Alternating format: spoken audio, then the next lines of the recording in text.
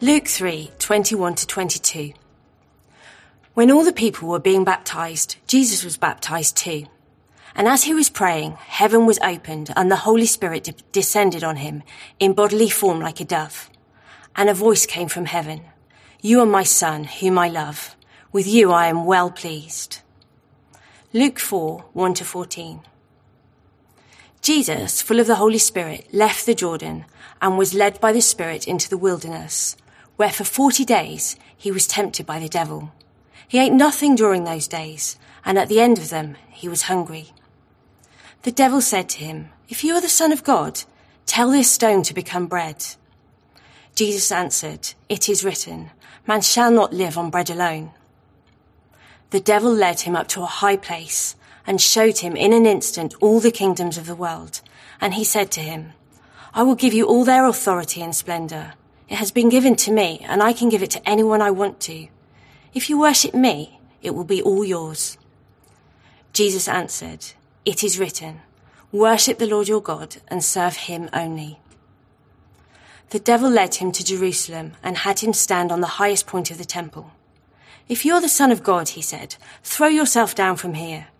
For it is written, he will command his angels concerning you to guard you carefully. They will lift you up in their hands so that you will not strike your foot against a stone." Jesus answered, "It is said, do not put the Lord your God to the test." When the devil had finished all this tempting, he left him until an opportune time. Jesus returned to Galilee in the power of the Spirit, and news about him spread throughout the whole countryside. Well, thank you so much for reading that, and it will become clear in a few minutes why I've used that particular passage this morning. But here we are at the end of our Wellbeing series, and I really hope you found it helpful, a helpful series. I think it's been a great way of helping us understand ourselves a bit better.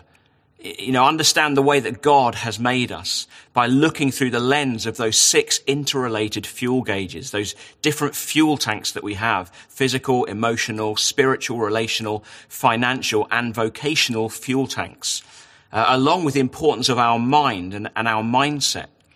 And when any one of those tanks is running on empty, it will drain fuel out of the others. So if you're physically exhausted, it will affect you emotionally. It will affect you spiritually. If you don't have financial peace and well-being, that will affect pretty much all the other areas of well-being. It will drain your fuel tanks, and you can only run on empty for so long before completely crashing. And we've been looking throughout the series at the pretty spectacular crash that Elijah had out in the wilderness in 1 Kings 19, with all his gauges down in the red. God has a plan for your well-being. That's the premise of this series. That's the confidence that we have. God has a plan for your well-being. He's the source of well-being, and he has made you in a particular way. So the things that drain or replenish your fuel tanks in all those areas will be different from other people.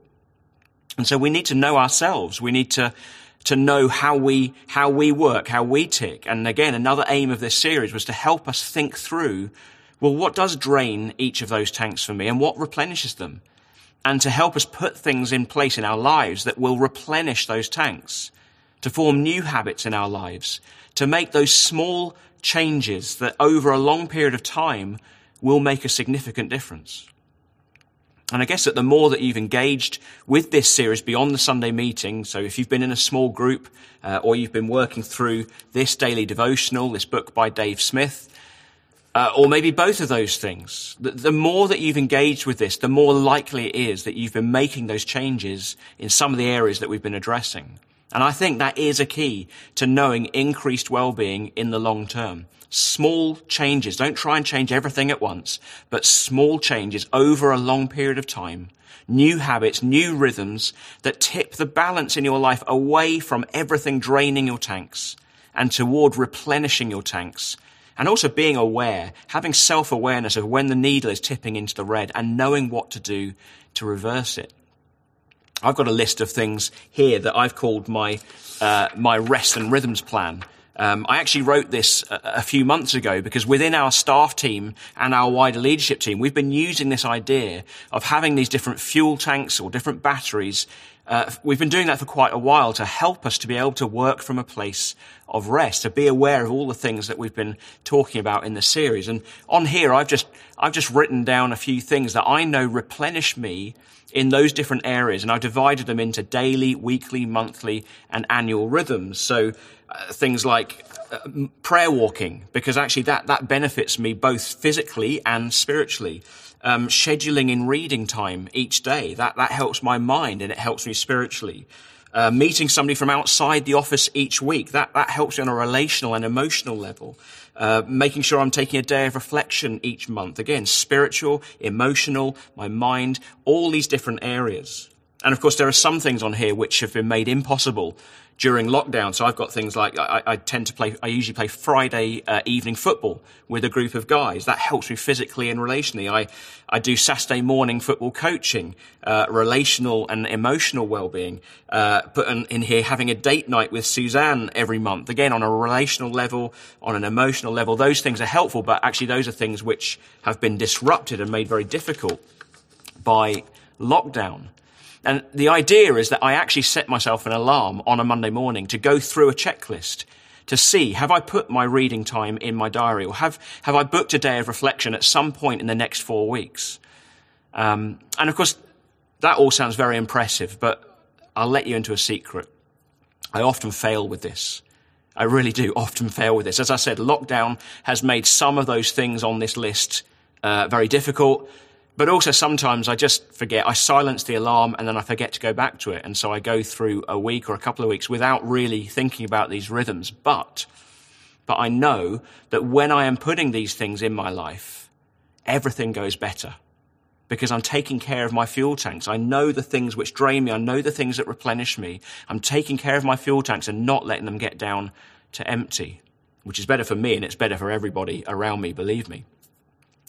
So, as I said, I hope that this series has been helpful in just helping you to be aware of those things in yourself and putting good habits in place in your life that mean that a focus on well-being doesn't stop with the end of a series, but it's part of a lifelong journey, the well-being journey. But I think the thing that's come out throughout the series that underpins everything is the centrality of Jesus. And having a relationship with Jesus as being the primary source of our well-being, the importance of knowing who you are in Christ, being secure in your identity. And by the way, if you're not in Christ, if you're not a follower of Jesus, well, that can change today if you want it to. So I just want to pick up again on this theme of identity, and particularly identity in the wilderness. Identity in the wilderness. You know, we've been in some form of restricted living for over a year now. In fact, today is the 21st of March, and it was the equivalent Sunday to this one last year, the 22nd of March, 2020, that we had our first online meeting as we went into lockdown. And we didn't know what lay ahead. We certainly didn't think that we'd still be doing this a year on. I actually looked back at that meeting on YouTube very recently, and you know what? It brought back all sorts of emotions, strong emotions that we were all feeling at that time. And my encouragement to all of us then was to choose faith and not fear. I preached out of Psalm 46. Choose faith and not fear, to not let fear dominate who we are, but for who we are in Christ, our identity, to dominate fear. And I talked about how times of crisis can really expose the foundations that our lives are built on. And as we look back over this last year, a year on from that day, and we look back over the year, it's been tough. It's been a tough year. I mean, I think the church has been magnificent. That by and large, we have responded really, really well. And it's been noticed by those outside the church, as I shared a couple of weeks ago in that article in the Express. The church has, well, you have been a constant source of encouragement to me. So thank you so much for that. But it has been a tough year for all of us. It's been a tough year. And it has at times felt like being in the wilderness, where so much that we take for granted has been taken away. You know, it's certainly been a relational wilderness. Not being able to see family, not being able to see friends. It's been an emotional wilderness, with some experiencing grief, missing key life events, Just that feeling of being trapped in your home, not able to go out anywhere, not having any options to go to the pub or to the theatre or to the cinema. That takes an emotional toll. It's felt like a spiritual wilderness at times. Just missing the joy of being fully together and worshipping together at the top of our voices. And of course, for many, it's been a financial and vocational wilderness, depending on your job circumstances. And I wonder, what has your perspective been on the last year? What's your perspective been? Whether you've seen it as maybe just a wasted year. It feels like a wasted year where you've not been able to pursue all that you'd like to pursue. Or whether it's a year that for you actually has brought new and unexpected opportunities and you see it in that way. Or whether it's a year in which you've learned a lot about yourself and what your life is built on. You see, I don't believe that it's been a wasted year. Time in the wilderness is tough, but it's never wasted. Elijah had his wilderness experience, as we've been seeing across this series, but he learned about God's care.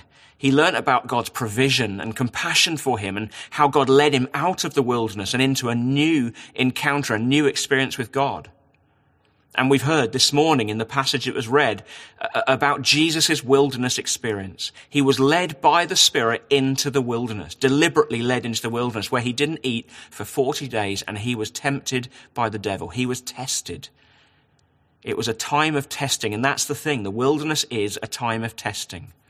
When everything gets stripped away and what is really in your heart is revealed. The foundations of your life are revealed and exposed. Israel spent 40 years in the wilderness and they kind of failed the test time and time again, grumbling, complaining, not trusting in God, and sometimes wishing they were back in Egypt, back in the place of slavery. And it revealed something about their hearts and where their trust was placed. But Jesus, he stood up to the test in his 40 days in the wilderness. And it revealed a heart that fully trusted his Father in heaven. The temptations for him, it was to put his trust in other things, to place his trust in other things other than his Father in heaven. So to put his trust in bread, turn these stones into bread, put your trust in bread, in material goods to sustain you. Or it might have been to put his trust in recognition, throw yourself off the temple so that the angels will catch you. And actually the implication of that is then everybody will see who you are. They'll recognize who you are. And actually the temptation was there to even put his trust in the devil himself. But Jesus was unswerving. He was sure, he was clear of his foundations and his mission and his purpose. What about you? I wonder, what has this wilderness year revealed in you? What has it revealed about where you find or where you look for your sense of identity and joy and peace and comfort and security? As I've shared before, I've had a few moments over this last year of just extreme despondency and exhaustion. In spite of the fact that, as I said, as a staff team, we've been really hot on being aware of our gauges, putting things in place to replenish the tanks, taking rest, and all of that. We've been really hot on that. Work from a place of rest. All the things that we've been learning about in this wellbeing series, we've been trying to put into practice. But I've still encountered periods of despondency. And those periods of despondency, they just reveal something about my heart. It reveals that I'm not finding my joy and my peace completely in Jesus, but I'm looking to other things as well. Kind of Jesus plus other things that have been taken away. For example, that sense of being in control. Something's been taken away. Control has been taken away. The joy of gathering together, it's been taken away. Or having options of things that you can do to have leisure time, to fill your time. Things that have been taken away. These are things that I'm maybe leaning on too heavily for my sense of joy. And what makes the difference at those times of despondency is coming again to Jesus. Accepting that actually I can't do this in my own strength. I'm not in control, and that's okay. And I need to rely completely on him. That's when joy and peace return, because he is the source of joy and peace. He's the source of our well-being. And that's a lesson that I've had to learn repeatedly, and no doubt it's a lesson I'll have to continue to learn repeatedly in the future as well. But it comes down to identity. Where do you find your sense of identity and meaning in life? Is it in having stuff, or having your comforts, or is it in your job, or in your family, in your friends, in your relationships? All good things, all of those are good things, but none of them are good foundations for your life. Or do you find identity and meaning in God and who you are in him? Let me just illustrate that with an example that I've used before. So when I was the youth pastor here a few years ago, I had a vision of what I wanted the youth work to look like. And part of that vision was Friday nights. Friday nights, I wanted an event that drew lots of young people, both from inside the church and outside the church. And that started to happen. The numbers grew, and they grew with the church young people bringing friends, and then their friends bringing other friends. And so I experienced a measure of success. And by the way, just to pick up on what Francis said last week, success is good. Success is good. God wants us to be successful in whatever we're doing, in our work, in our career, in whatever it is we're doing. He wants us to be successful, but we have to be careful it doesn't tip over into pride. Again, as Francis said last week. And I found a measure of success, and I liked feeling successful. And what then happened is that a couple of youth leaders from other churches heard about what we were doing, saw what we were doing, and they came along to see it and to ask questions. So success brought me a sense of authority. I know what I'm doing, and I can teach others about this. And that in turn brought me a great sense of security. I'm doing well. Things are good. And that all fed into my identity. I was finding my identity in what I did, in being a successful youth pastor with the admiration of others. And of course, that's all very well while the numbers are still growing. But then you have an evening where half the number turn up, and it crushes you. It's not just disappointing, it crushes you because your identity is taking a hit. The thing that you've been building your identity on. And I still have to very much watch that, looking to outward signs of success to bolster my identity. But what would you put there in place of success? Maybe popularity, the admiration of others. Maybe that's where you find a sense of authority and security in adopting a persona that makes people laugh or that people really admire. That's where you find your sense of identity. And so when someone criticizes you, or when you fall out with friends, that hits you particularly hard. When that relational network is stripped away, as it really has been this year, it hits your sense of identity, and it reveals where you're ultimately putting your trust. Or maybe for you it would be wealth, financial success, or maybe things like family. The point is that none of those things, as good as they are in themselves, good things that God gives us, none of those things can possibly take the weight of who you are. The significance of who you are. None of them are strong enough to be a stable source of your identity and to be a foundation for your life and your well-being. Now contrast that with the example of Jesus. Before he went into the wilderness, as we heard earlier, he was baptized.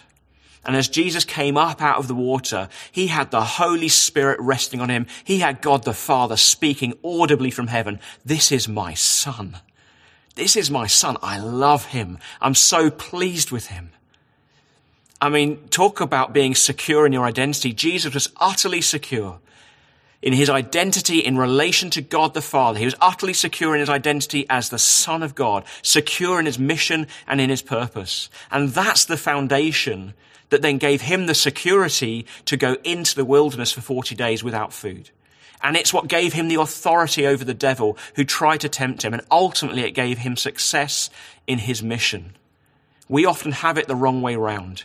Jesus had it the right way round, and he succeeded where the Israelites failed. He remained steadfast. He remained at peace, even in the wilderness, because the foundations of his identity were in the right place.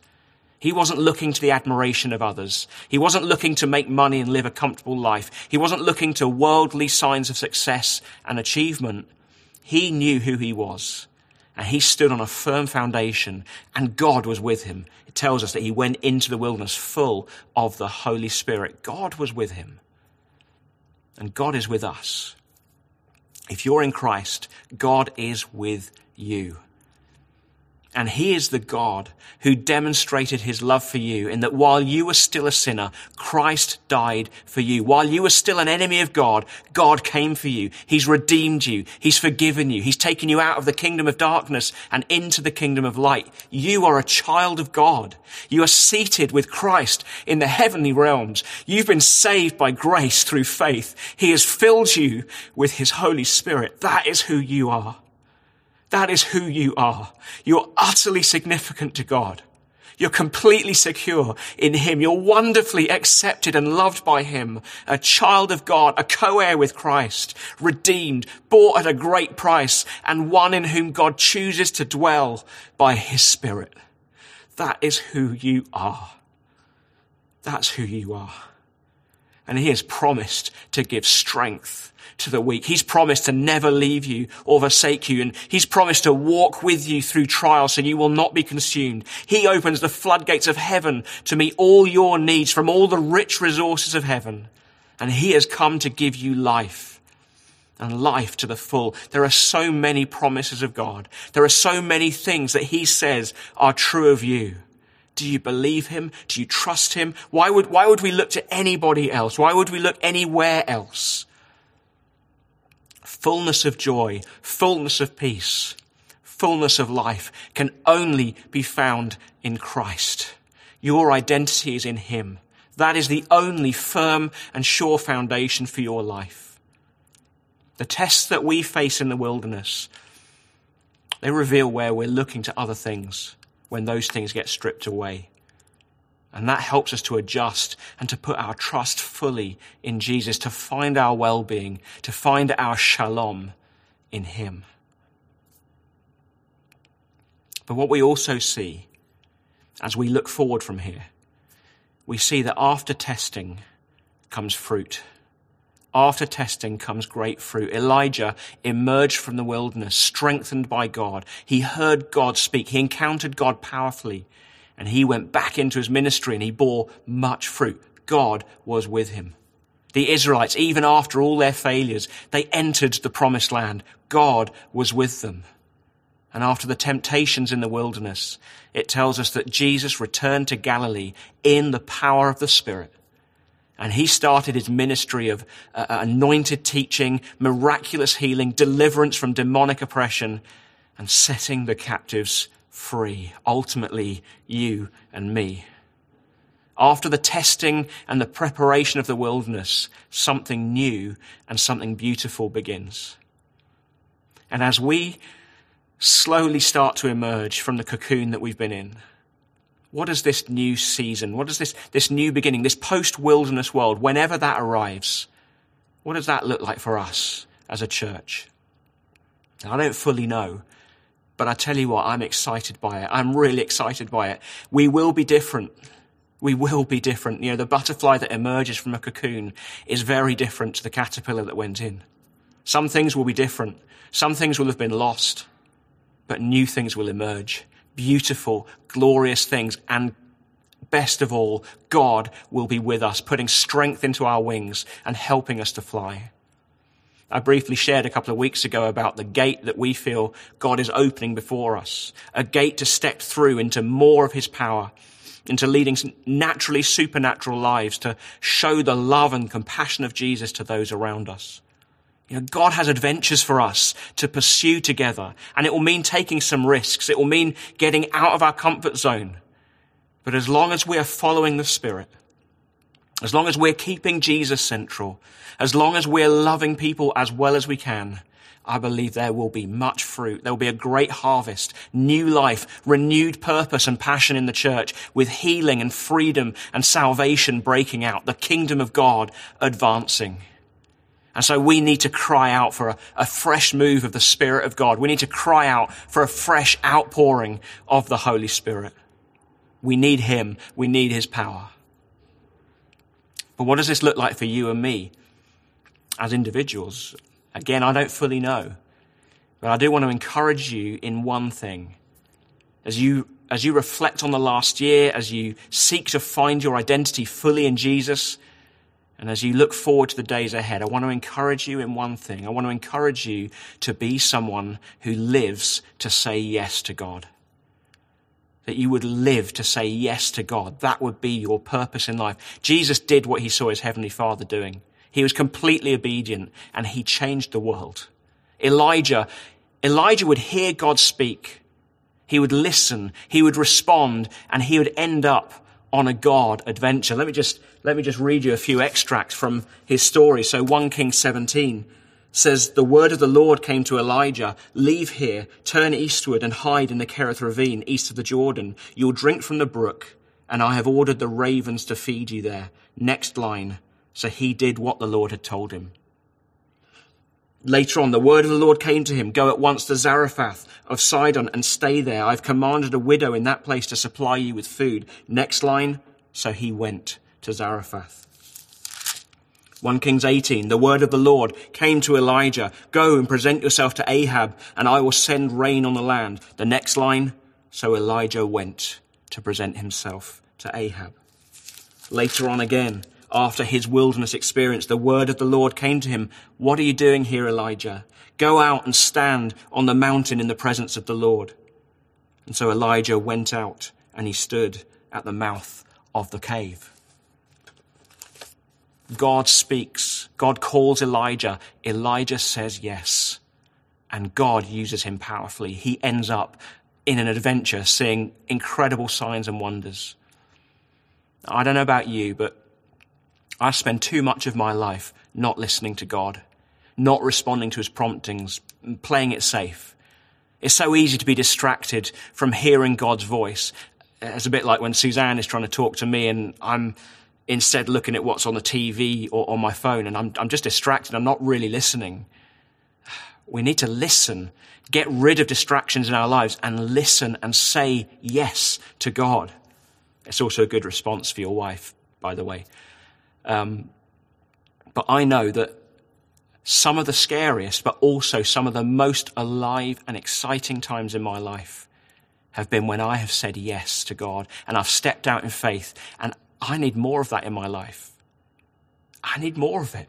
If you want to increase your well-being alongside taking care of those fuel tanks, get on an adventure with God. Get on an adventure with him. Put yourself in a position to hear him speak. Listen for his voice. Listen for his promptings and live to say yes to Jesus, whatever he asks you to do, because he has good works prepared in advance for you to do. And as God said to Joshua before they went into the promised land, be strong and courageous. Do not be terrified. Do not be discouraged. For the Lord your God will be with you wherever you go. And so as we finish this series, and as we hopefully start to come out of the wilderness, as we start to emerge from the cocoon, let's take what we've learned about our well-being from the series into the future. Let's take what we've learned from the past year into the future. And let us move forward together, putting our trust fully in God, building our lives on that unshakable foundation of Jesus Christ. God is with us, and God is with you. And he has much for us to step into together. And we're going to worship now. We're going to worship him together. So use this time as we worship to pour out your heart to God, to declare the truth to him, to hear him speak to you. And then as we move into the second song, use it as an opportunity to cry out for his Spirit to come. We need his power. We need his Spirit. Amen. Well, let's worship him together now, church.